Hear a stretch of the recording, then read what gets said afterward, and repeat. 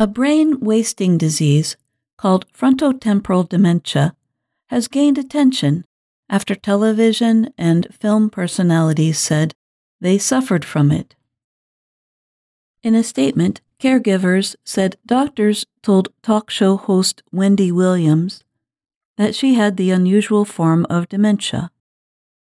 It said Williams had undergone many medical tests to identify the condition.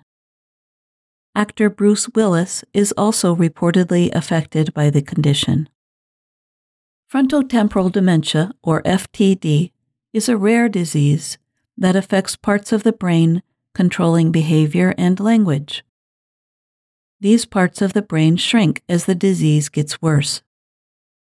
FTD usually can affect people in their 40s through their early 60s. It can change a person's personality, causing a loss of control or wild behavior. It is sometimes mistaken for mental health disorders like depression or bipolar disorder. It can take years for doctors to diagnose the condition. Brenda Rapp is a scientist at Johns Hopkins University. Rapp described signs of the disease this way. Maybe you're doing things that are bothering people, and you don't really understand why they're bothering people.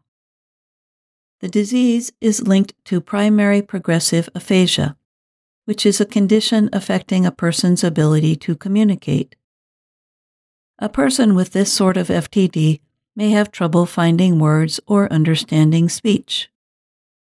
Damage to neurons, the brain's information carriers, is believed to be part of the problem, but the root reasons for a case are often unclear. People with a family history of the condition are more likely to develop it. But most people with FTD have no family history of dementia. There is no cure for FTD, but there are different ways to try to deal with it. People might get speech therapy if they have the kind that affects language. They might get physical therapy to improve movement. Some patients receive antidepressants or drugs for Parkinson's, a nervous system disease, which has some of the same symptoms as FTD.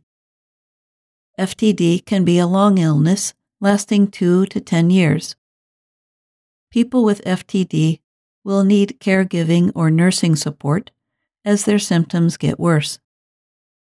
The disease will spread throughout the brain, Rapp said. The rate at which it does that is extremely unpredictable.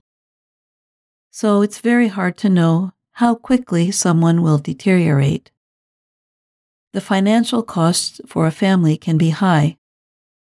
The Alzheimer's Association estimates that it costs $10,000 a year, on average, in the United States for health and long-term care for a person with dementia. I'm Jill Robbins.